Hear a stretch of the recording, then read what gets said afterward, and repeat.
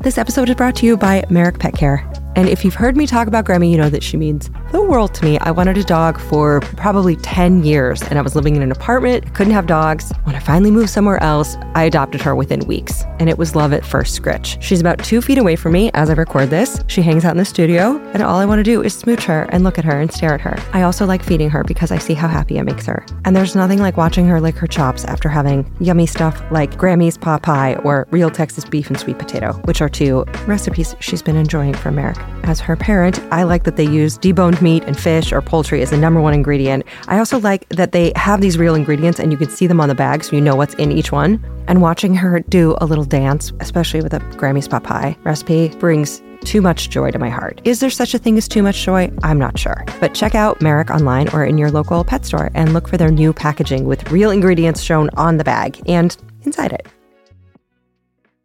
Hey, Fidelity. How can I remember to invest every month? With the Fidelity app, you can choose a schedule and set up recurring investments in stocks and ETFs. Oh, that sounds easier than I thought. You got this. Yeah, I do. Now, where did I put my keys? You will find them where you left them. Investing involves risk, including risk of loss. Fidelity Brokerage Services, LLC, member NYSE, SIPC. Oh, hey, it's that lady in the park, just staring at pigeons, trying to imagine what's on their minds. Allie Ward back with more ologies to gulp into your mouth pouch as we explore and just get to love pelicans. So I'm going to keep this intro as swift as I can. I just want to say thank you to everyone on Patreon supporting the show. Thanks to everyone rating and subscribing, sharing the show, leaving reviews. Like this week, Blaze Fowler says, "You're my kind of weirdo.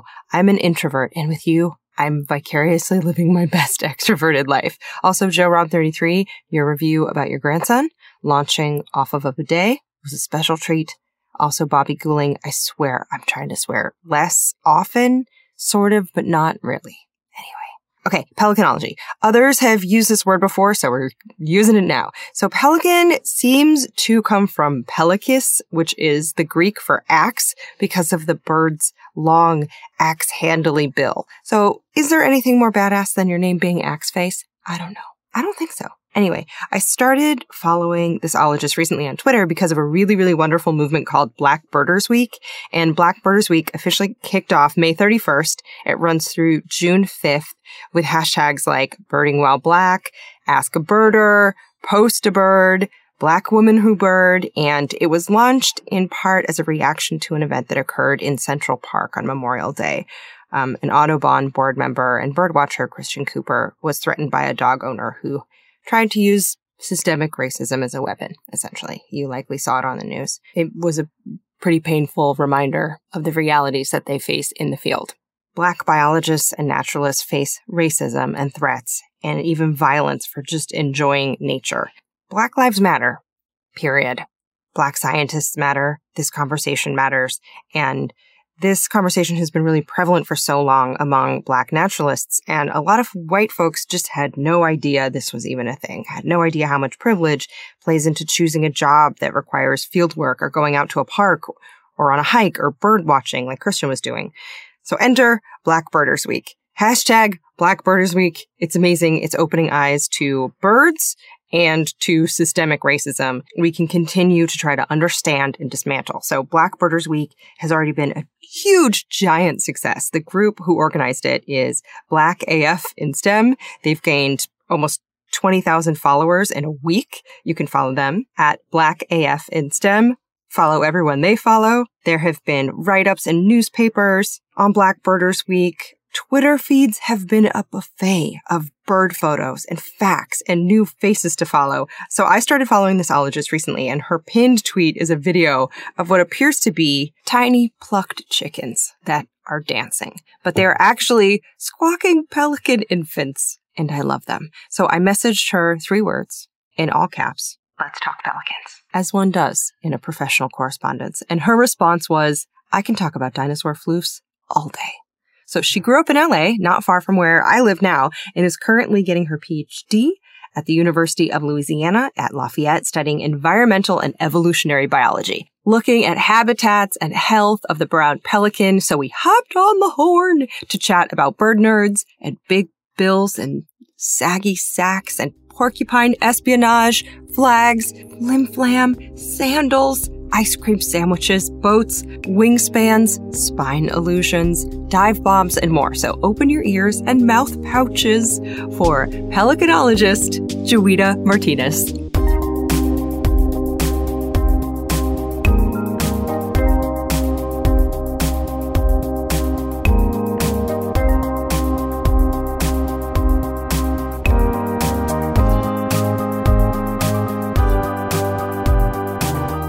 Have you ever been like, there needs to be a pelicanology episode? I mean, on the inside, like very deep. Maybe you would know that. You're going to know this better than I would. Are you a pelicanologist? Have you ever used that word? I actually have never used that word, but starting from today, I'm actually going to change my Twitter bio. I checked and she changed her Twitter bio to read PhD student, #dinosaur floofs equals brown pelicans, plus pelicanology. I was so excited to talk about pelicans with you, and I went to go look to see like what the genus was of pelicans. Yeah, so actually the genus is Pelecanus. Okay. Oh. Yeah. Pelecanus. Sorry. Pelicanus. I mean, it has a ring to it, doesn't it, though? Yeah, it does. How long have you been studying pelicans? So this year would be my 3rd year. And how did you get into it? Have you always been into birds, or has it been wildlife in general? Yeah, so it's always been wildlife, and I'm actually like pretty new into the bird world, I would say. I've worked with quite a few different species, from like shrimp to microbes, and then I switched to frogs, went back to porcupines. What? And then worked with butterflies for a summer. And then I worked with 5th to 6th graders with San Mateo Outdoor Ed. And then I love how 5th and 6th graders is just like another kind of creature. Sorry, I did not see that. And then I ended up working for Richardson Bay Audubon in the Bay Area. And that's what really got me into birds. I knew I wanted to go to grad school. And I was pretty set on getting my PhD. And my advisor, which he's my advisor now, had made this post about brown pelicans. And it just clicked. And I was like, I have to apply. Honestly, I feel like it was luck, because we both clicked. And then I was really interested in the project, and everything that he sought out to do with the pelicans, I had already done prior. Oh, so well, that's handy. So what was the post that she saw? So it started off talking about restoration. And what restoration means is we're trying to create habitat in a way that it was in the past. And I was currently working on a restoration project, and I had worked on restoration projects prior to that. And it was also using something called camera traps. And camera traps are basically motion censored cameras that normally hunters would use, but we're now using it to basically spy on brown pelicans and their babies. And I had used camera traps to also spy on porcupines 2 years earlier. I love how casually. I know. So nowadays, like all these things are so like common to me. It's my everyday life. So I love telling other people, like, wait, that's not normal, Juita. I just love the idea that there's a porcupine who's like, I swear someone's spying on us. And their partner's like, no one's spying on us. You need to calm down. And meanwhile, you're there like in a bush, just like looking at what they're doing, being like, we are spying on you. Yeah, we get some pretty cool shots of them just looking really weird at the camera. Like, what is that thing doing there? They're just admiring you. So before heading to Louisiana to become a doctoral fellow, Juita got her bachelor's in zoology with a minor in wildlife management from Humboldt State University. I was very adamant that I was going to become a veterinarian up until I really learned what it took to be a veterinarian and how much blood was involved. And I realized I'm too squeamish for it. So I was like, oh, I have to go down the research route now. And the NSF REU program was the first experience that I had with any kind of science ever. And that really was like my foundation. Okay, if you're like, huh?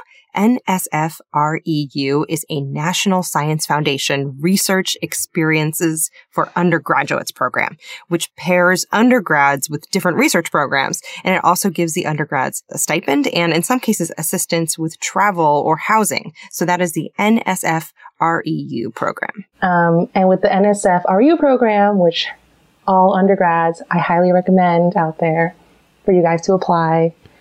And I was basically doing environmental toxicology work. Oh, so wow. that was my beginning. But it gave me a really good foot in the door in understanding like what I really liked about science and what I wasn't so interested in, but was still really important, such as lab work. I definitely enjoyed the field aspect a little more than I did the lab work. As a field tech, she gathered data and samples and studied everything from frog calls to those porcupines to what lives in shrimp guts, which in one case included antibiotic-resistant bacteria, as she discovered in her junior year. Which actually landed me my first publication, which was wild, because never in a million years, if anyone told me that would happen, I'd be like, no, there's no way. That's amazing. How did you celebrate? I'm pretty sure I worked like a full shift that day. So I don't think I actually celebrated. Like now that I'm looking back, I don't think I ever I internally celebrated. Mm-hmm. Even though I knew it was a big deal. Yeah, you can still, there's like no statute of limitations on celebrating. You can get a piece of cake tonight if you want to. Well, I guess I have to do it now. Yeah. Okay, I looked it up, and this first paper published, remember, still as an undergrad, is called Exposure of the Grass Shrimp, Palaemonetes pugio, to Antimicrobial Compounds Effects Associated Vibrio Bacterial Density and Development of Antibiotic Resistance. It was published in October 2014. It is never too late for cake. Yeah, it was a very proud moment for sure. That was what I knew I definitely wanted to pursue this path. Mm-hmm. And I ended up working with porcupines right after that for 2 years. And then I ended up working with my first restoration project after graduating from my undergrad. And that was with the island marble butterfly. And they're endemic to this one little island off the coast of Washington called San Juan. Mm-hmm. And I got to spend a whole summer on that island, basically rearing butterfly eggs. Oh my gosh, that's a dream, like an actual dream. It was pretty great. What were you like as a kid? Were you like an indoor bookworm? Were you outside tromping around, getting your feet muddy? My parents thought there was something wrong with me because all I wanted to do was watch snails. Slippery little suckers. I had a weird fascination with snails. And at one point in my life, I wanted an ant farm. I was basically outdoors all the time, basically observing wildlife, as many as I could in Silver Lake, which is not the most wildlife friendly area, as you know. So I had to get really creative with what I could find in the yard. So from LA to LA, Los Angeles to Louisiana, from a childhood gazing at snails to getting a PhD in pelicans. And now what about brown pelicans? First off, stupid question. What is a pelican? Is a pelican only the kind that have the purse attached to their face? I've never actually heard someone say that. That is awesome. I love that description of it. They do. So, they have a handbag for a mouth. They do. That is a good one. I love it. Yes. So all pelicans have a purse, which is better known as a gular pouch. And that's what helps them survive. That is how they catch their food. Goulart means throat in Latin. So a goulart pouch is a pelican face purse. That's what it is. Brown pelicans specifically actually plunge dive. So from about 30 feet or so up in the air, they will spot a school of fish and then just dive down and use that pouch to basically scoop up all the fish. It's in my purse. And what do they do with all the water that they also scoop up? So if there's other birds around, such as gulls that try to steal the fish from their mouths, they will just slightly open their bills and let the water seep out until there's just fish in their pouch. Why do they need so many fish? This is what I can't understand, because they're kind of big birds, right? But other big birds they catch a fish, they catch a thing at a time. But pelicans are like in it. I feel like they have the best equipment in the game. Like, why do they need to catch so much fish? I would think it depends on the season. So if they're trying to feed their chicks, they have about a maximum of 3 chicks. So if you think about a pelican, they're about 16 pounds, which is quite a bit of weight. Yeah. And on top of that, they have to feed themselves, have enough energy to fly around and catch the fish. But then they also have 1 to 3 mouths to feed. They're going to need quite a bit of fish for that. Mm-hmm. And these pelicans are born completely naked and with their eyes shut. I'm naked, aren't I? So they're completely reliant on their parents for quite a few months. And then what about their wingspan? Because a 16-pound bird's pretty big. How big are the wings to keep it aloft? It's about 6 feet, which is taller than me. Oh, that's huge. Yeah. That's like a condor size, right? Yeah. It's a good social distancing size, too. Oh my God, that needs to be your new campaign is everyone stay 1 pelican wingspan away from each other. Yes. Oh my gosh. So 16 pounds, 6 feet. Because are they all inland or are they all Gulf or coastal, or are they inland too? So we have 2 species in North America. We have the brown pelican and the white pelican. And actually, the brown pelican is smaller than the white pelican by about 10 pounds or so. Mm-hmm. And the brown pelican stays on the coastline, like up and down the West Coast, and then throughout the Gulf of Mexico and up to North Carolina-ish. And the white pelicans, on the other hand, you can't see them on the coast, but they breed inland. How many pelican species are there in the world? I looked it up. There are 8, in case that ever comes up in a game of pelican trivia. And now you call them floof dinosaurs? Dinosaur floofs? Dinosaur floofs. Are they really fuzzy? Okay, so there's like this middle stage. They're born naked and then they start getting these little pin feathers, and they get their down feathers first. And that down feather is what sparked the hashtag. So down feather is the insulating part of their body, and it's really soft and floofy. And so when you're holding a kind of baby pelican that just has down feathers, they're pretty floofy, and I feel very lucky. So you have gotten to hold them? Yes. So we have a project because Louisiana is losing land at a very rapid rate because it's sinking and the sea level is rising. Oy. So these islands that are perfect habitats for these pelicans to raise their youngs are actually getting overtopped and just completely disappearing. We don't really understand what happens to pelicans once their islands disappear, because their instinct is to come back to the same islands that they were born on. Oh. And so what I've been doing is I am putting leg bands on these pelicans so that future grad students, once I'm graduated, are able to go back and track these bands. And hopefully we'll get a better understanding of where they moved to. So apparently only 30% of pelicans survive their first year of life. Only 2% make it to age 10. But some have been known to live until their 40s. So somewhere out there is a Gen X pelican listening to Britpop. But how do they tell who's who? So my lab does orange bands, and other labs that study pelicans use different color bands. And these color bands are really large, so we can see them from really far away without having to disturb the birds. Oh, that's nice. When I was looking at baby pelicans on your Twitter, I myself had an impulse to want to give them one tiny kiss on their heads. Is that a normal impulse for a person? I would say yes. But if you ever come down to Louisiana and come out to the islands with me, I think you will be satisfied just by holding them, because I will say they might be floofy, but they're also very stinky. So a hug is as far as I usually want to go with it. Okay, that's good to know. I know that it is like not a good idea to put my mouth on wildlife for the wildlife's sake. Do not put your mouth on wildlife. The wildlife does not want you to.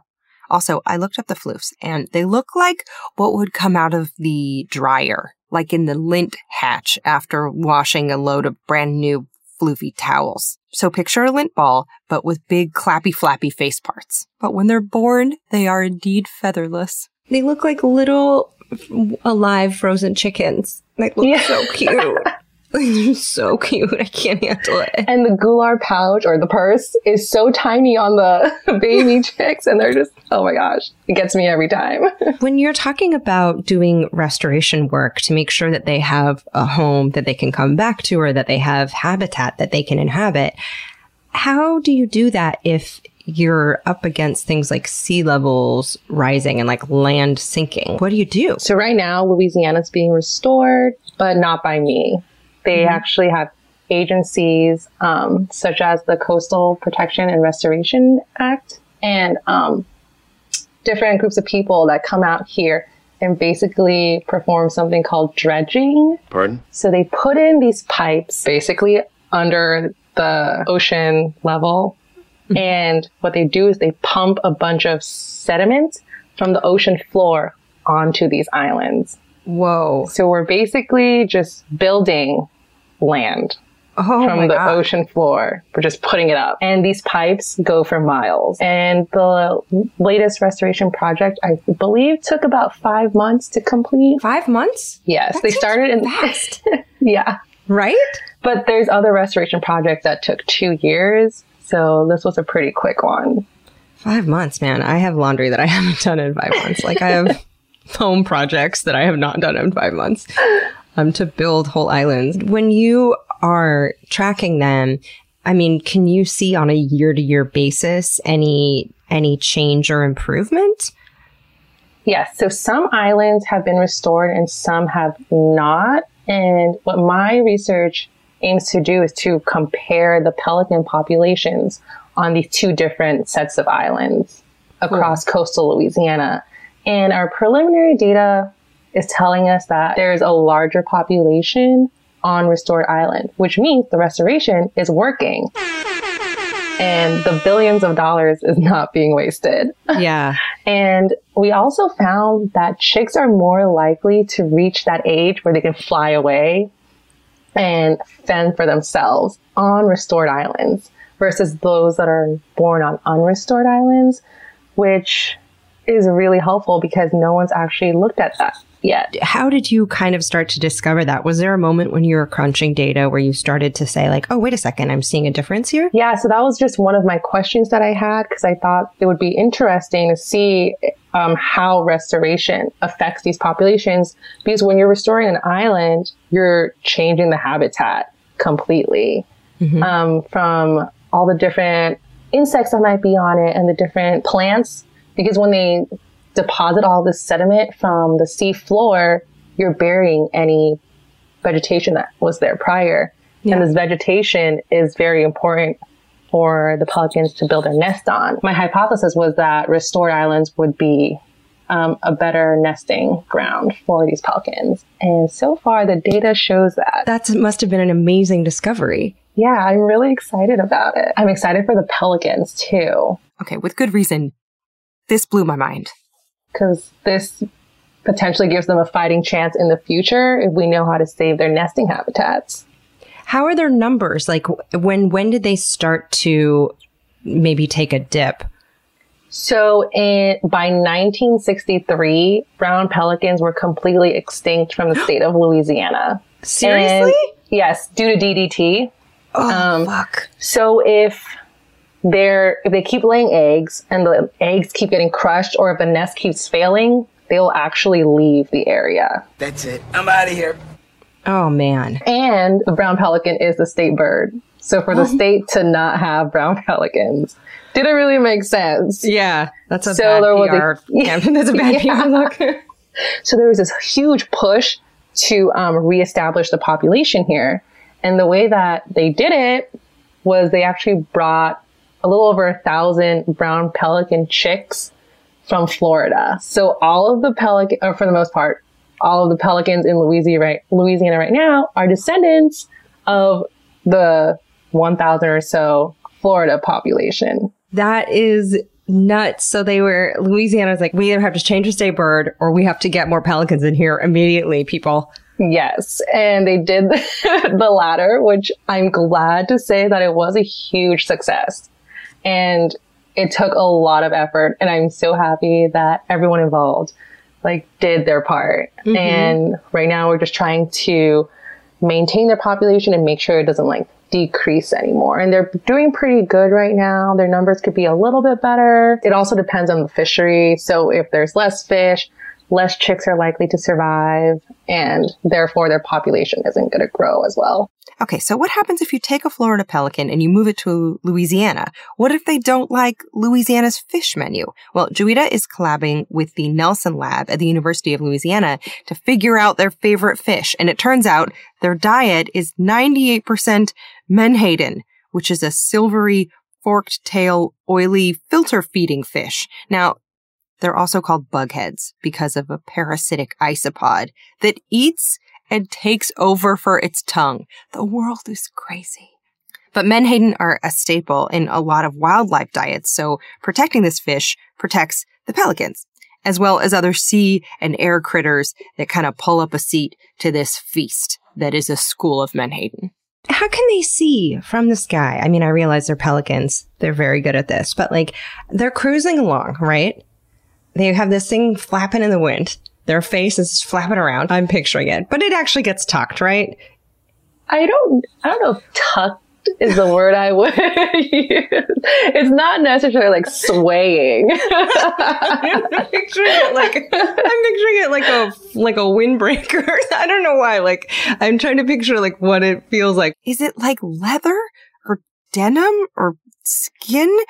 These are questions that one can ask a pelicanologist. What do their bills or that pouch, what is it? Have you ever touched it? What does it feel like? It basically feels like saggy skin. No. Extremely saggy and wrinkly skin. And it's really flexible. That seems so cute. Yeah. There has to be an animated pelican that gets it wrong or right. How do you feel about pelicans in pop culture? I mean, I've seen pic art photos of them. Mm-hmm. And I'm they try to get the pouch right, but it just looks like a U shape. Mm-hmm. Right.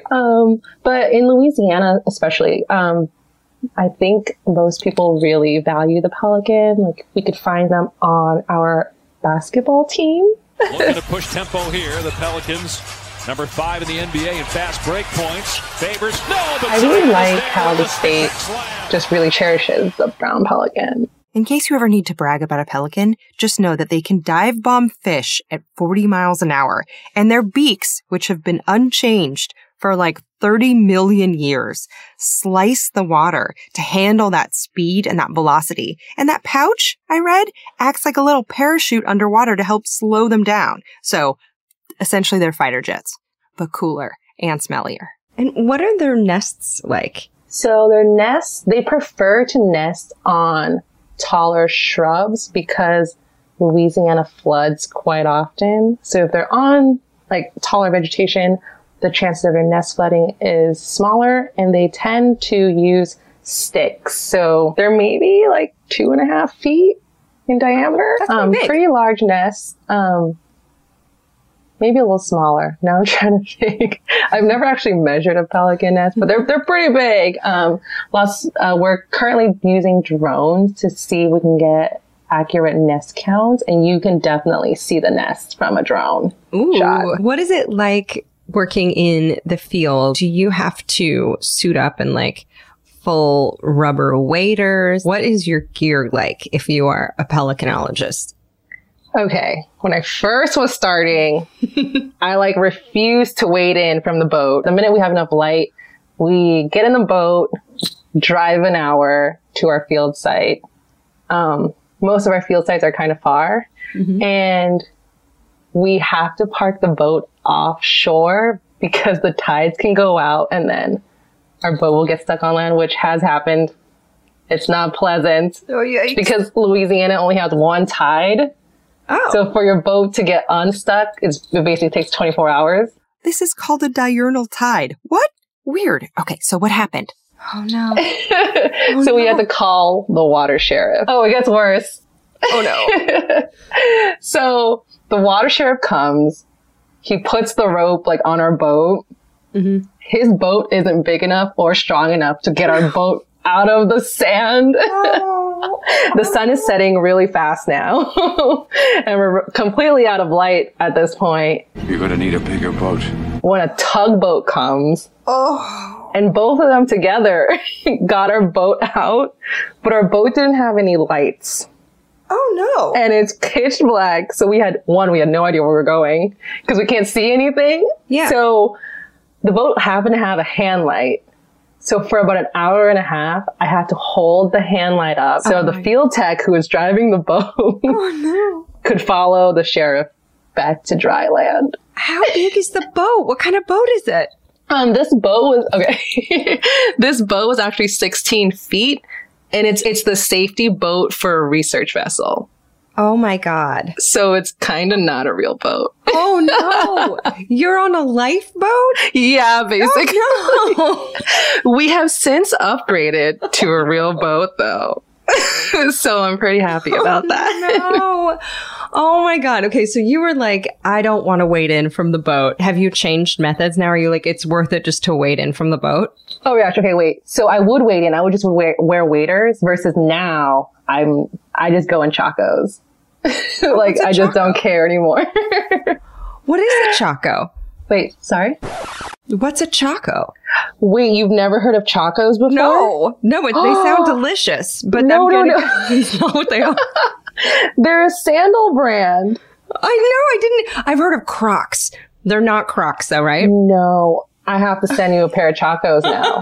Oh my gosh. Wait, you live in Los Angeles. Oh my God, I'm going to look this up. I'm going to send you a pair of Chacos. You're the one that deserves them. I don't know what they are. Oh, okay. These are like Tevas, but apparently more durable and badass. And they were invented for river sports, and a lot of cool scientists wear them in the field. And I went down a rabbit hole on their site. Just FYI. Just imagining myself in Chacos on a summer evening, trying to distinguish what frogs are singing into the dust. I've never heard of them. They sound like Choco Tacos, which I have had.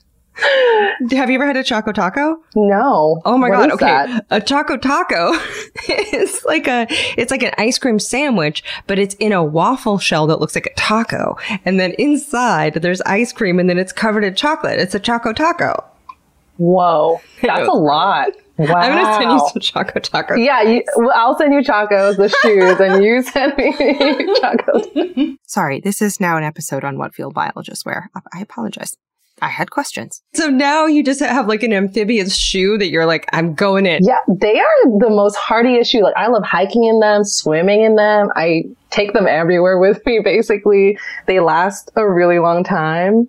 And they dry really fast. Oh, that's amazing. Cheers. So you have now adjusted where you are, like how to get in, how to get out. Is summer a big field work time for you or is it spring? Yeah. So we basically work from February through the end of July. Oh my God. It's pretty long, especially if you're taking classes, which I just took my last class ever this past semester.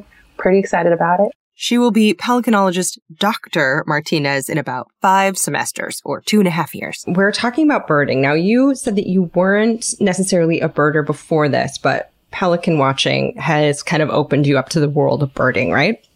Yes, that's where it basically started. And then after COVID happened, I kind of became this amateur birder. Like I actually go out with my binos and my field guide. And I really try to identify these birds. And it's so much fun. And I just never did it before because I don't know what I was doing with my time. I mean, birding is, from what I understand, like addictive in the way that like a really great game can be. Yeah, I actually woke up at 6:30 because somebody on eBird said they saw a painted bunting at this one place at 6:30. So I was like, okay, as long as I like go at 6:30, get there around that time and go to this one place, I should totally see it. It's totally going to be there. And it was not. I walked around the whole trail, couldn't find it. And actually 2 weeks ago, I think, I walked the same trail with a couple of isolating friends and my housemate. And we found it. You did? Yeah, randomly around noon, not 6 a.m. It was noon. Oh, man. And it was just sitting there singing. And it was the best moment. What does that feel like when you realize it? That's the bird that you've been looking for. Like when you get a win like that. I screamed and scared my housemates. I like ran out to the living room, jumping, screaming, like clapping my hands. Oh, and so it was the best feeling. Do you take pictures or do you look through binoculars? What's the way to do it? I do both, but I mostly prefer to take photos because I can definitely have a nice solid ID, and I'm not that great of a birder yet, so I can't just be like, oh, it was totally that. So I prefer to take photos so I have some evidence. My sister just started to do some birding, and I can tell you're like, her texts start to be all bird pictures, and you're like, nice. She's oh my gosh. Yay. Team bird over here. So my sister Celeste is starting to get into bird IDs. And this past year, my friend Sarah has picked it up too. She is Birdie Girl LA on Instagram. She takes great pictures. And as white women, we have a different and a privileged experience of birding that Black people do not. And hashtag Black Birders Week is making that discussion heard. So basically, this entire week is dedicated to amplifying and basically posting on Twitter, Instagram, and even some live stream discussions. We are trying to showcase that Black people are utilizing outdoor spaces, and these spaces should be safe for everyone, including us. The event that started this there was a Black birder who was just standing up for the law. And the person that he asked to just follow the rules basically utilized his race against him. And we just wanted to showcase that there are Black birders as well as nature enthusiasts and naturalists out there who utilize the space. And we hope that from other people seeing us out here, that this will just be normalized and things that occurred with that incident don't happen in the future. A lot of birders might worry about making sure that they bring water or sunscreen or an extra phone battery pack, but Black birders have an extra checklist. Sometimes when I'm outdoors, I try to make sure my field guide is visible so no one thinks that I'm doing something with binos that other than looking at birds. I'm like, I promise I'm not spying on you. I'm really just looking for this one bird. Unless you're a porcupine or maybe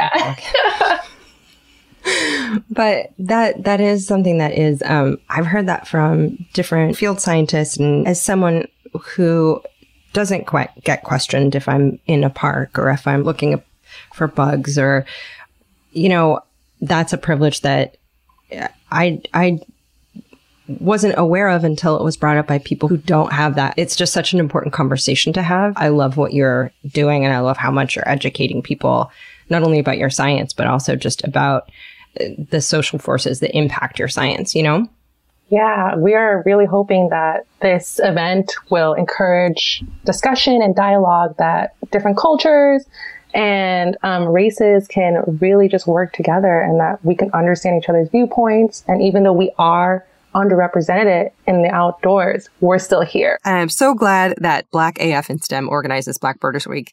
And look up the hashtag on social media. You will see gorgeous bird photography, just stunning, awesome, rare bird species, spotting tips. There's binocular recommendations if you need them.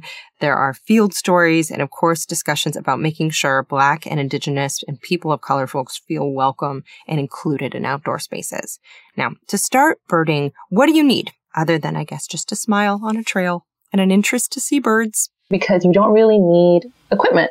Like a pair of binos is great, but you can also see a cardinal, for example, like just with your naked eye. And I think it's a really good gateway for people to get out there and like really interact with the wild spaces around them. Absolutely. Yeah. And I hope more people pick up birding, like even if it's just sitting in your backyard and watching birds. Do you have time? Do you mind getting asked patron questions? Oh my gosh, yeah. Bring them. I'm so excited. Okay, so before we get to your questions, a few words about sponsors who make it possible for Ologies to donate to a cause of the ologist choosing each week. And this week, Joita and all the folks at Black AF in STEM decided on backyardbasecamp.org, which is inspiring Black, Indigenous, and all people of color across Baltimore City to find nature where they are and empowering them to explore further. And this organization is awesome. It was launched by Atia Wells, who is a pediatric nurse with a passion for culturally relevant nature education. And she started off with nature walks just in the neighborhood. And now Backyard Basecamp also offers garden consultations and educator training and habitat discovery programs and more. They're awesome. So check them out and consider donating. That is backyardbasecamp.org. And that donation to them was made possible by sponsors of the show, who you may hear about now. What do you get for the mom who birthed you into the world? I know, a candle. Are you like, no, that's not quite enough? How about memories that she'll love looking at every day? Aura frames?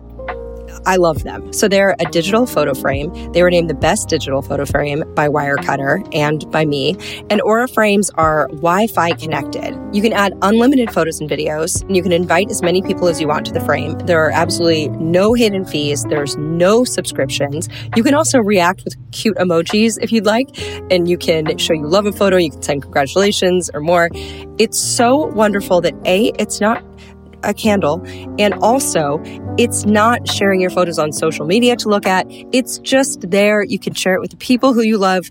I have mentioned this so many times, but my parents have an Aura that I got them. My dad loved that. I have gotten Aura frames for friends, for family members of friends. So I'm a really big fan of them. I love what they do. And right now, Aura has a great deal for Mother's Day. Listeners can save on the perfect gift by visiting auraframes.com to get $30 off, plus free shipping on their best-selling frame. So that's auraframes.com. Use the code OLOGIES at checkout to save. Terms and conditions apply. I love these things. Warmer, sunnier days are calling. Do you know what that means? It means I won't be making soup over a hot stove. I will be making Factor because they are fresh, never frozen meals that are dietitian approved. They're ready to eat in just 2 minutes. And watch out, they're delicious. I was like, are they really as good as people say? I have some neighbors. One of them's a nurse. One of them is a firefighter. And yes, they're both as attractive as they sound. They're like, yeah, we love Factor meals. And I was like, I bet you do. You're gorgeous. Boom. Tried them. I was like, these are delicious. They're also good for days when I'm lazy. They have 35 different meals. You'll always have new flavors to explore. I have never had a Factor meal that I've been like, nah. They've all been so good. Restaurant quality meals that feature premium ingredients like filet mignon and shrimp and blackened salmon. Also, way more healthy and less expensive than takeout or ordering in. So there you go. Trust my hot neighbors. Head to factormeals.com/ologies50 and use the code ologies50 to get 50% off your first box, plus 20% off your next month. That's code ologies50 at factormeals.com/ologies50 to get 50% off your first box, plus 20% off your next month while your subscription is active. Bon appetit, you're welcome. Sometimes it takes a different approach to help you unlock your true potential. Capella University's game-changing FlexPath format helps you learn at your own pace and fit earning a degree into your life. From before you enroll to after you graduate, you'll be supported by people who are invested in your success, so you can pursue your goals knowing that help is available if you need it. Imagine your future differently at capella.edu.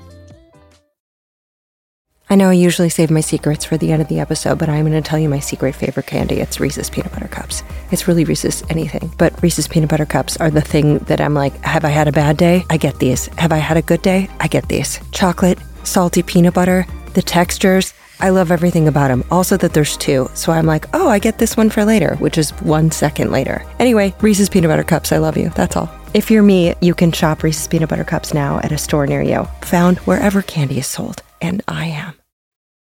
Okay, your Pelican questions. There's a lot of Pelican questions. Okay, this is a question that I think I got the most. Elle McCall put it well. The spine thing, out of their throats, please tell us everything. And Evan Jude and Angela Manuel and Will Playway said, yes, please. Yes, I'm dying to know. Okay, just to let you know how big a deal this Patreon question was, I'm going to read off all of the names of the people who asked it. First names only, because we got to make this short. Usually everyone used a lot of exclamation points and all caps. Jen, Dory, Angie, Adam, Emily, Celia, Angela, Mr. Penguino, Carrie, Grace, Kazia, C, Marianne, Caitlin, Katie, Kathleen, Mary, Carrie, Vincenzo, and Francesca. Carrie McGowan, first-time question asker, said, spines through their mouths? Is that real? And Francesca says, learning about the pelican spine thing is pretty much up there on my list of horrors. So when a pelican opens its mouth wide, what appears to be an inversion of its spinal column occurs. What? Yeah. So what's happening with their spine out of their throats? Oh my gosh, I totally saw that. What? So it's only like part of it's like basically their neck vertebrae. Okay. So when they're doing that, they're actually just yawning. What? They're yawning / stretching. So while I'm taking my camera trap photos of them, that actually happens all the time. Really? And I record it in my data sheet as yawning. Oh my God. Wait, what other things are in your data sheet? Like yawning, like eye rolling, farting. Like what do you have to jot down? I basically write down any and all behavior that I see. So everything from feeding, you can actually tell when a pelican chick is being fed because they're going to feed straight out of the pouch. So the baby chick's head is in the parent's big pouch, basically, picking out fish. And one more thing on that vertebrae coming out of the neck, it's actually just their neck showing through the bottom of their pouch when they yawn or when they sit weird. And Corvid thanatologist Dr. Kaylee Swift recently made a video involving a vacuum and a coat hanger and a condom, explaining this visually, but essentially, no, their spine isn't coming out of their neck. It's just kind of like pushing through the bottom of their pouch. Normal. Something else I record is if there is any neighborly conducts happening. So they'll sometimes bicker with one another. David, stop acting like a disgruntled pelican. They're pretty territorial over their one little nest spot. Well, Evan Jude, a patron, asked, why are they such huge jerks? And I feel like, Evan Jude, what did a pelican do to you? Like, are they kind of feisty? They're feisty with each other. Okay. I will say the adult pelicans are a little feisty. Okay. And sometimes there's like sibling rivalry, but usually I don't see that much of it. Okay. I looked up video of this, and sometimes these little dinosaur floofs use their long bills to bite each other's bills, and it sounds like clacking a bunch of rulers together, but it looks like when my sisters and I would fight over barrettes and slap each other like little T-Rex bitches. Diane P. wants to know, do pelicans chew their food or do they just swallow it? And what's the largest prey a pelican can eat? Or is it mostly about like eating a bunch of jelly beans at once instead of eating like a whole calzone? So they just do one big gulp. Oh. I'm sure if there's multiple fish in their pouch, though, they'll probably do a few big gulps, but they don't chew on anything. So it's whole fish that they're swallowing and regurgitating for their young to eat. When they regurgitate it, is it like a slurry? No, it's actually a whole fish. Oh. Yeah. Dang. Okay. Yeah. I thought that was going to be like a fish smoothie, but it's just like bloop, just like taking a granola bar right out of your own stomach. Yeah, basically. Okay, so this next question was on the minds of patrons Casey Sisterson, first-time question asker John Cruz, Ashley Curtin, Diane P., Adrian Hollister, first-time question asker Zoe Wang, Gary Jungling, Madeline Anderson, and Nat Matthews Graves, who phrased it, could they fit a whole human person in those beaky beaks? So everyone wants to know, how big a snack can it snack on? What's the biggest thing that they can eat? As long as it fits in their pouch, they can basically swallow it. I saw a photo, and I can't remember who took this photo, but basically there was a flounder in a pelican's pouch. Those are the big flat ones, right? Yeah. Oh my God. Pretty big. It like encompassed the whole pouch. Oh my God. And I'm really sorry to the person who took that photo that I can't remember their Twitter handle. P.S. Of course, I found this photo for all of us, and the credit goes to professional photographer and Twitterer Mark Takes Photo, and it is a head-on photo of an open-mouthed pelican and its face purse is occupied entirely by a halibut. Kind of like if you stuffed a Subway sandwich into a loafer. A 12-inch Subway sandwich. Spectacular. Kathleen Sachs asked if they move their spine to their mouths to cool off. Like, is that a yawn or is it a thermoregulation thing? No, it's not a thermoregulation thing. It's definitely a yawn, and it's just their neck vertebrae is showing through their pouch because they've moved their heads backwards. And they actually thermoregulate by just going into the water. Oh. Yeah. Or they stand up. That's how they help their chicks thermoregulate, is by creating shade. Oh, that's so sweet of them, because they're kind of big, so they can do that, right? Yeah. This next one was asked by my pal Greg Wallach and Megan Walker, William Andrews, and Laura Merriman, who referenced the 1910 limerick by Dixon Lanier Merritt, an ornithology enthusiast and a professional humorist. The limerick so goes: "A wonderful bird is the pelican. His bill will hold more than his bellycan. He can take in his beak enough food for a week, but I'm damned if I see how the hell he can." Get it? So, bill versus gastric capacity. Can a pelican's beak hold more than its bellycan? Belly can. Have you ever heard that joke? Yes, we used to tell that to our 5th and 6th graders when I was a naturalist back in the day. So its beak can actually hold more than its belly can if you're counting the water volume. Oh, yeah. Right. And then it just squirts it out and then it keeps the fish. Yes. Well, that's a good way to remember it. And Jeffrey Bradshaw wants to know, why are there pelicans at my very, very inland lake? And that's where they nest? I'm assuming those are white pelicans, and yes, they are nesting. Ooh. Hollis had a question. Do their throat pouches lose elasticity as they get older? Ooh, I would assume so. Right? That would be my assumption, but I actually don't know for sure. I wonder if they get jowly like the rest of us. I wonder if there's like any Botox for pouches. I hope not. I wonder if there's a study on that. Oh, that would be cool. Oh, look it up. Okay, I looked this up for more time than I am willing to admit, and finally, I turned a corner to stumble upon the paper, quote, "On the gular sac tissue of the brown pelican, structural characterization and mechanical properties." I was like, yes. And in this paper, they say, bird age was found to affect the pouch's material mechanical response significantly, supporting earlier musings that age brings more distinct anistropy in the gular skin. And I think anistropy means wrinkles, from what I can gather via a Google. And let me tell you how lucky you are that I found this paper, because you are about to get some data about testicular sagging for comparison in human males that really probably no one wants to hear. But now I know that scrotoplasty is a thing. Get it if you want it. I do regret clicking the before and after links, though. Oh, Ashley Herbal had a question. Are pelicans disproportionately affected by the pollution in our oceans due to the way that they scoop up prey with their beak, and water? Does that happen? I don't know about disproportionately, worse than any other seabird. In the event of an oil spill, they could definitely ingest oil in that way, potentially at a higher rate. But most seabirds are affected by the same thing, pretty much across the board. And now you said that they can get feisty with each other and their neighbors, but not usually others. Julianne Gibson wants to know, do pelicans ever attack surfers? I like to stare at them and swim towards them when surfing. Thus, I'm wondering my chances of an attack. I have actually never been attacked by a pelican, and I doubt that they would, because they always fly away. It's the terns and the skimmers you have to look out for. They always dive bomb. And I know it's coming, and I flinch every time. Oh, no. They get so close. So, yeah, don't worry about the pelicans. It's the little ones. Yeah.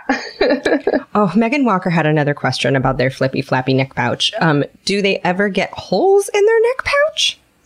So unfortunately, fishing line and hooks is what I personally see pelicans die from the most in my field sites.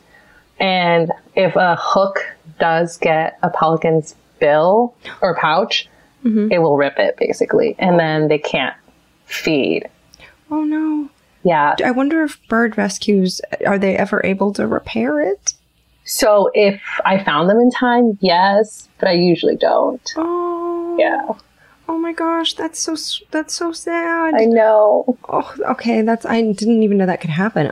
Okay, P.S. Side note, I was like, I wonder if there's anyone really good at pelican gular sac surgery. And it turns out, yes. Dr. Rebecca Dewar at the International Bird Rescue Facility in San Pedro, California, has surgically repaired well over 100 snagged sacs, including that of a brown pelican named Pink, who in 2014 was found having been knifed. And there was a $20,000 reward for info on Pink's injuries and what happened and who did it, and it went unclaimed, and no one ever found the assailant. But the good news is that Dr. Dewar stitched Pink's bill back with hundreds of sutures, and she was released back into the wild. And I hope she's just thriving in the sky and just takes the chance to drop gluey fish poop on people as much as she wants. Thomas N. Wyndham wants to know if pelican chicks toss their siblings out of the nest. Not usually. I have never seen them in my cameras, but there is sibling rivalry in the sense that if there is not enough food to go around, the youngest chick tends to not get fed. Oh, okay. Yeah, so the order in that they were born is the order in which the parents will generally feed them. They can remember, but are they like 10 hours apart? Like how soon they hatch, kind of? It's more like a day or so. Okay. And it's not that the parents remember, it's more that the older chicks are louder, they're more willing to like shove their siblings out of the way and like get to the parents first. Do you have any siblings? I actually have 4 siblings. What's your birth order? I am second oldest. Oh, really? Okay. Yeah. But all of my siblings are taller than me. I'm the shortest. I don't know what happened. Your parents must have regurgitated more fish into their mouths. I know. I'm like, did I just get less food than everybody? Zoltan Zazi wants to know if a pelican cutting its own chest to feed its young with its blood, does this happen? Okay, this was a hot topic, and Angela Mayfield, Kata Zarandi, Amber King, Skylar L. Prim, Melissa Hannon, and Juliana all wanted to know. Is it a symbol of sacrifice, or is it just medieval flim-flam? Oh, gosh. Okay, so that image is actually on the state flag. What? Yes. Of a pelican bleeding itself? Yes, it's actually a white pelican. Okay, so I have to explain this. Oh my God. It's supposed to show like caring and nurturing of all of the citizens of Louisiana. Okay. But it does not happen. No. I promise. It doesn't happen in real life. So they used a myth about a pelican on a pelican that is not endemic to the state? Am I getting this right? It's just not the state bird. Not the state bird. Yeah. So they used an image of not the state bird doing something pelicans don't do to symbolize the ethos of the state? Yes. Oh, God. They needed to phone up a pelicanologist before they did that. I hope no one comes for me. Oh, my God. It's not your fault that it's so erroneous. That's some erroneous vexillology right there. All right, I Googled this, and the Louisiana flag is a blue banner with a big-ass bird on it, feeding chicks from like a blood boob, which is just erroneous all over the place. Now, for more on weird flags, you can see the vexillology episode from September 2019. A lot of freaky flags out there, but not in a cool freak flag way. In a why kind of way. And also a white pelican, not even the state bird, doing something helpful that's actually a myth. Oh, okay. Megan Walker. How tough are their insides, and do the fish die right away? It seems like a fresh, floppy fish would do some damage to the insides. So, I mean, just like our stomachs, their stomachs have pretty high acid content. Mm-hmm. I'm not sure how fast the fish actually is, like, stops moving inside there, but I would assume it's pretty fast. Ooh. Yeah. Okay, I looked this up, and apparently it's pretty acidic in there, and fish are not long for this world once in a bird belly. Also, never feed fish scraps to a pelican. I just read that the jagged bones can tear their face purse. And the only kind of sac surgery that really needs to happen is hopefully just elective. Miranda Martin, first-time question asker, wants to know, how are their populations doing given all the environmental challenges, and which issue is impacting them the most? Miranda says, I read that they stand on their eggs to incubate, but some of them were breaking due to DDT, which we talked about. But right now, is it the habitat loss is the big one? Yes. So losing their nesting sites is probably the biggest threat that they face on a wide scale. But I would say on a small scale, and this study hasn't been done, but it's just from what I've observed, fishing line it's pretty bad. So Really? Basically, human pollutants, plastic for the most part, and fishing line. Oh, Amber King has a question. Why do they get that weird bump on their beak during mating season? And then Elizabeth Rich says, what is the deal with the horn? Is it for courtship? Is it a tool? What kind of horny beaks do they got going on? Juita says that this only happens on American white pelicans. And I looked this up, and it's kind of like a semicircular fin that grows from their upper bill. And by the way, most ornithologists are like, beak or bill, either's fine. Anyway, they get this humpy horn thing during breeding season, and then it kind of dries up and just sloughs off in one ridgy chunk near the nest. Did I stumble on the blog of someone who collected them? Like horny sand dollars made of giant fingernail clippings? I sure did. And I loved it. And once the white pelican lays their eggs, it falls off, basically. Oh. Is that just to say, like, I'm available? That they are fit enough to breed. I'm pretty sure, yeah. I've got this beak hump in case anyone's wondering if I'm down to fornicate. Please observe my beak hump. Yes. Okay, Allison Bray says, I already know too much about pelicans because my husband is a zookeeper. But please ask about pouch lice. Lol. What is a pouch louse? Okay. So there are lice found on pelicans, and it has to be in a habitat that already had the lice, and they can make their way like onto the pelicans, and it's not really good if they have really high abundance of lice. Oh. Yeah. Ooh, okay. I want to see what these pouch louse looks like. Pouch louse, Allison Bray. Why'd you do this to us? I looked this up, and just imagine staring down the fleshy barrel of a pelican purse to see dozens of bedbug-looking horrors just clinging to the skin, which in some cases can malnourish our pella friends. I want to get in there with tweezers and just delouse them. I just want to help out. And also, I'm a gross person, and I like gross things. Okay, Julie Bear. How many pelicans are in a typical orgy? I mean, a breeding colony. Is it that kind of party? Nope. They usually just have one mate. Okay.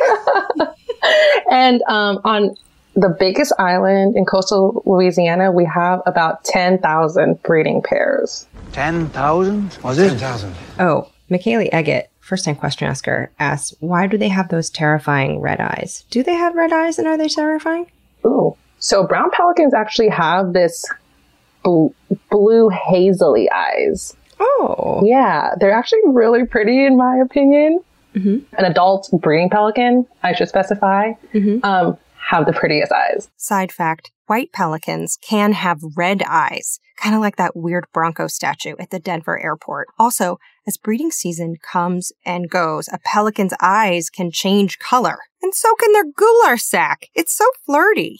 Ronan, last question, says, the brown pelican is my mom's favorite bird, which is amazing. And I asked her if she has a question. And so Ronan's mom wants to know, so do pelicans migrate or do they live in the same temperate location year round? So in Louisiana, we do have brown pelicans that hang around all year, but some of them actually do travel down to Central America. Ooh, and that's wintertime? Yes. So outside of February through like August, they can be somewhere else. Oh, I love the idea that they're just like little snowbirds, just having some fun. Some they're on vacation. They just have a timeshare. I know. I'm so jealous. They get to leave, but I'm stuck in cold Louisiana. And you're just like waiting for them to come back. Yes, that's literally my life. Like, actually. Do you have any advice for anyone who has a feeling in their heart, like maybe they are a birder, but they're not quite sure how to get started? I have a feeling in my heart that I might be a birder. And I have a friend who I've known since we were 12. And just in the last year, something happened and she is a capital B birder now. And I'm like, I get it. What do you think is the best way to start? Do you get like a local field guide? So I just got this recommended to me. And if you're a tech savvy person, there's a Sibley app version 2 for $20 that you can download so you don't have to carry around the really big field guide.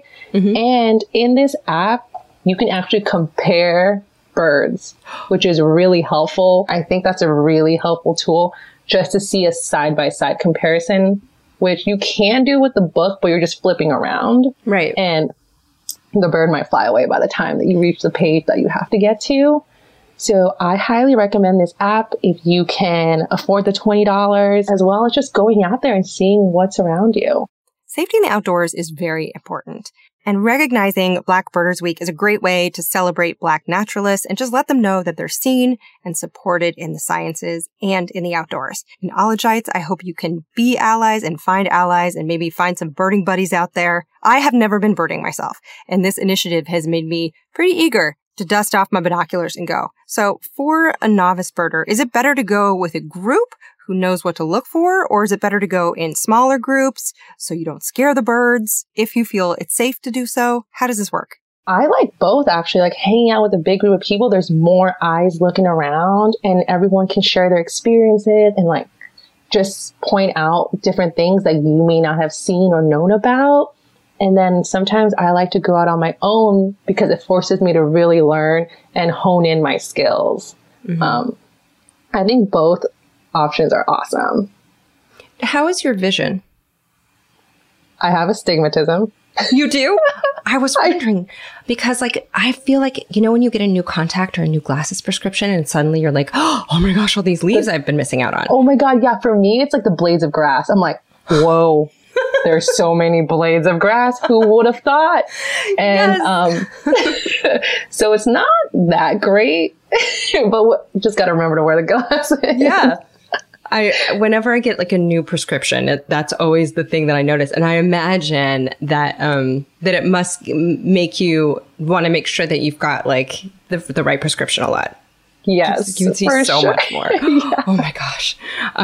What sucks the most about pelicans or about your work? Okay. I think the worst for me is the boat. I am terrified. I'm not terrified of the boat. I'm terrified of damaging the boat, losing the boat, or getting it stuck again. So I didn't actually ever lose a boat, but somebody else did. You lost a boat? Yeah. So what we have to do is you toss the anchor and you try to make sure that the anchor is actually in. And because if you don't, the boat basically drifts away. And so this person, you know, tossed the anchor, went on their plot of land, whatever their field site was. And when they came back, the boat was gone. No. Yeah. This like $500,000 boat. Oh, did they ever find it? They did. Was it Thank okay? God they were in cell service areas. Oh. Versus me, I don't work in an area where there's cell service. So if I lost the boat, I'm not sure what would happen. Oh, no. So that's probably like my biggest fear. Juita messaged me later to say that the boat was probably actually around $100,000, which, hello, is like losing a brand new Porsche just out to sea, bobbing in the dark water. Now, can she just pop a GPS tile on a boat? She had a better idea. I should put a Louisiana state flag on it so I can see it. That's a good idea. That's what I should do. Can you put a note on the bottom of the flag being like, pelicans represented may not actually ever do this? Disclaimer. Or be our state bird. What about your favorite thing about pelicans or your work? The fact that I get to be so close to these birds is wild. because very few people get that opportunity. And being surrounded by 10,000 nesting birds, specifically pelicans, it's a wild experience. Are they loud? Pelicans are actually not that bad. It's all the other birds around them, from the terns to the skimmers to the laughing gulls. They're super loud. But that's why I love taking volunteers out there when a pandemic isn't currently going on, because I get to see my field site in a whole new light and remember, oh yeah, most people don't get to see that happening. Yeah. And it's like the coolest thing. I just went out into the field for the first time yesterday, and I took one of my committee members and another grad student, both of whom have not been on the islands. And I know they're team fish, but I'm just going to say they were smiling from ear to ear. So from one side of their pouch to the other. Right? Yes. Oh, that's so exciting.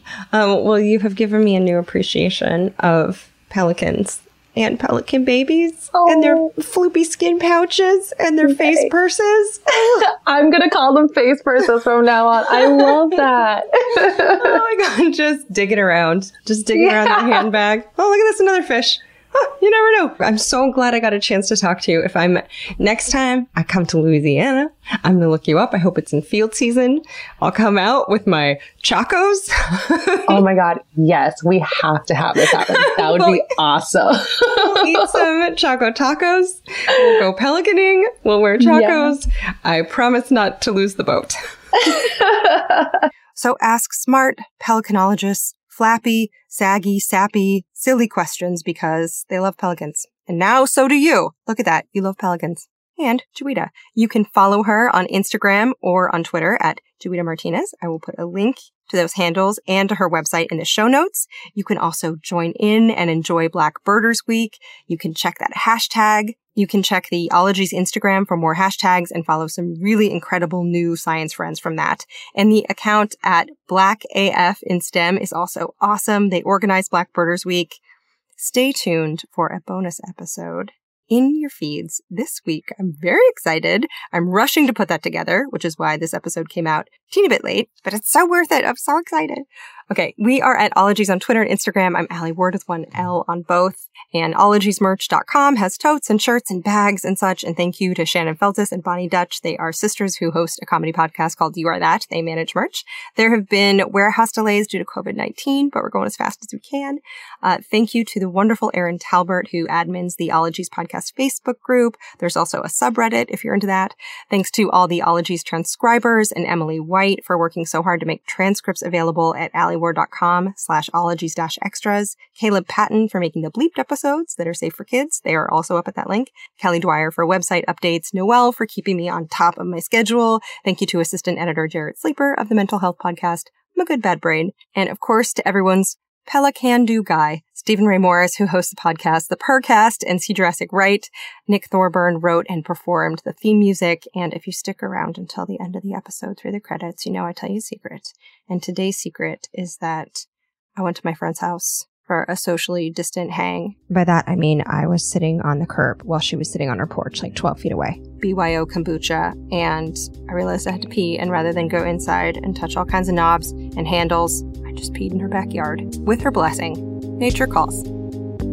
Hi, I'm here. Pachydermatology, homeology, cryptozoology, litology, nanotechnology, meteorology, olfactology, nephology, serology, selenology.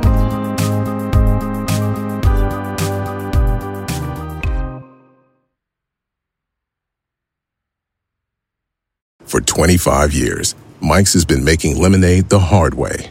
Mike's Hard Lemonade. Hard days deserve a hard lemonade. Mike's is hard, so is prison. Don't drive drunk. Premium malt beverage with flavors. All registered trademarks used under license by Mike's Hard Lemonade Company, Chicago, Illinois. This show is sponsored by BetterHelp. Listen, we're all carrying around just a backpack of stressors and sadnesses. When we keep them all zipped up and the load gets heavier, it can start to affect us negatively. You start to feel misunderstood, sad, resentful. A safe place to unpack that is, you guessed it, therapy. Therapists can help you dump out your bag and work through the heavy garbage that's weighing you down, in my case at least. I've used BetterHelp. They have definitely helped me understand that pushing my feelings down does not actually make them go away. It makes them feel worse. So if you've been thinking about starting therapy, give BetterHelp a try. It's entirely online. It's designed to be convenient and flexible. It's suited to your schedule. You fill out a brief questionnaire to get matched with a licensed therapist. It's so much faster and easier than trying to hunt down a therapist from just online listings and cold calling. That's one thing I love about BetterHelp. And if for any reason you're not vibing with your therapist, you can switch anytime, no additional charge, no drama. So unburden yourself and trauma dump onto someone who's trained for this. So get it off your chest with BetterHelp. Visit BetterHelp.com/ologies today to get 10% off your first month. That's BetterHelp, HELP.com/ologies.